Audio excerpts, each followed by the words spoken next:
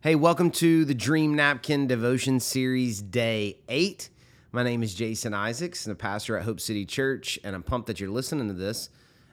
You might guess by saying Day 8 that there's been 7 previous days of this. And so if this happens to be your first day, you can find all the other podcasts and read the blogs and devotions on the church website. Just go to realhopenow.com, or if you're listening to this on the church app, you can find the previous episodes on there as well.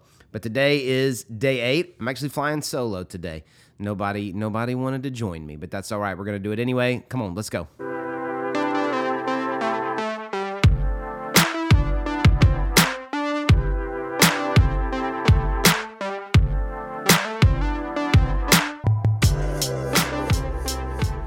Our verses for today are from Genesis chapter 6, verses 21 and 22. This is what it says. It says, "And be sure to take on board enough food for your family and for all the animals." So Noah did everything exactly as God had commanded him. This is from the story of Noah, and we're only 6 chapters into the Bible, but society had taken such a dire turn for the worse that God decided to flood the earth and to start over with Noah, his wife, and his 3 sons. And so over the next 100 years it took him to build this thing, but over the next 100 years, Noah built an ark to the exact specifications that God had given him. And just in case you were wondering, those specifications were 510 feet long.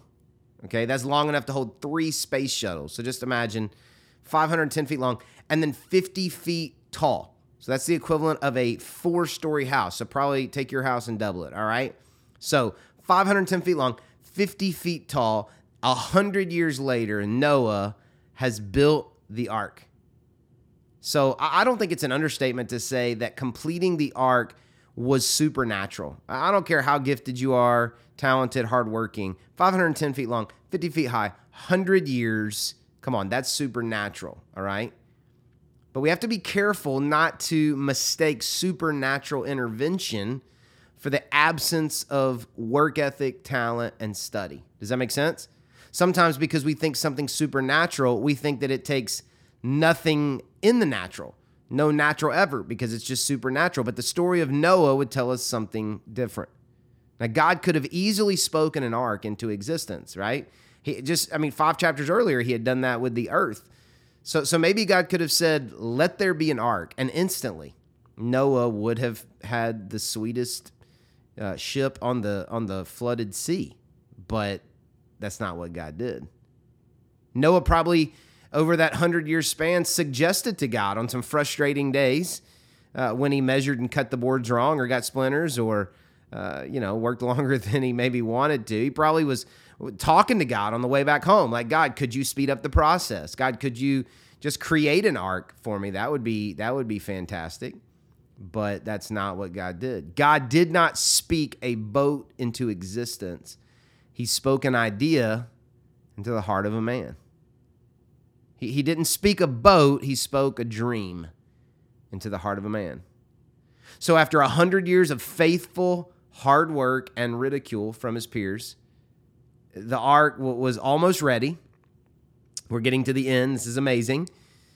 But God had one more command for Noah, and that's what we just read. Don't forget to take enough food on board for everyone.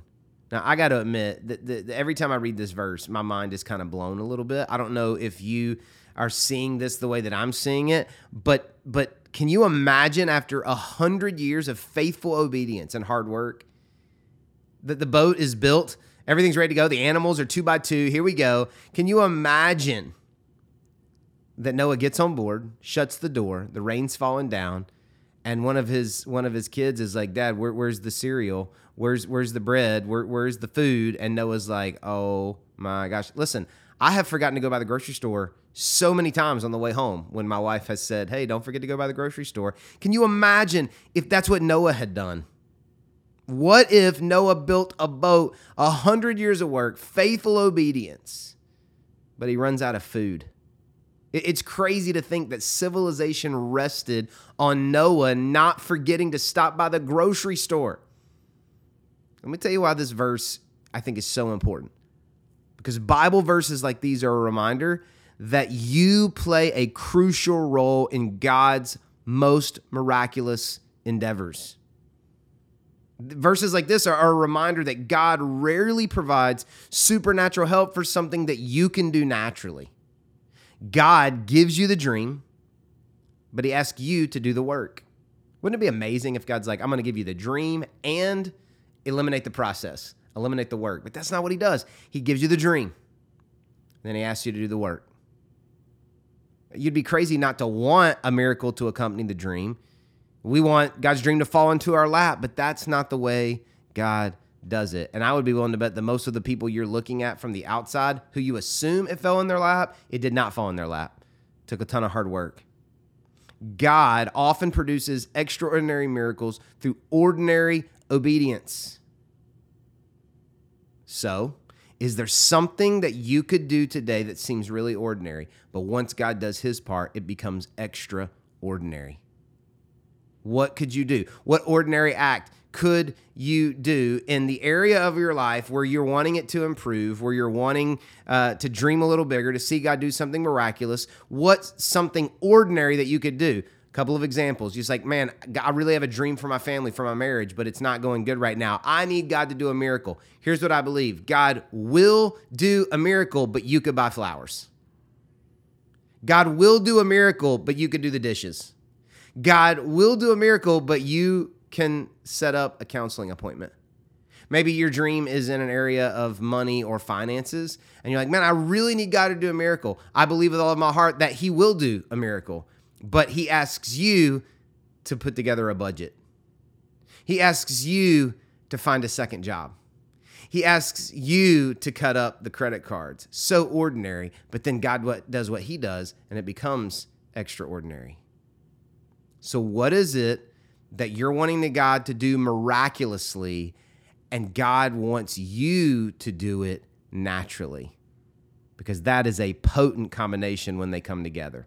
All right? Let's end today with our prayer. Every day we end with a prayer. Day 8, here is our prayer. God, forgive me for waiting for you to do something I could have done myself. Help me to do what I know you want me to do today. Let me say it one more time. God, forgive me for waiting for you to do something I could have done myself. Help me to do what I know you want me to do today.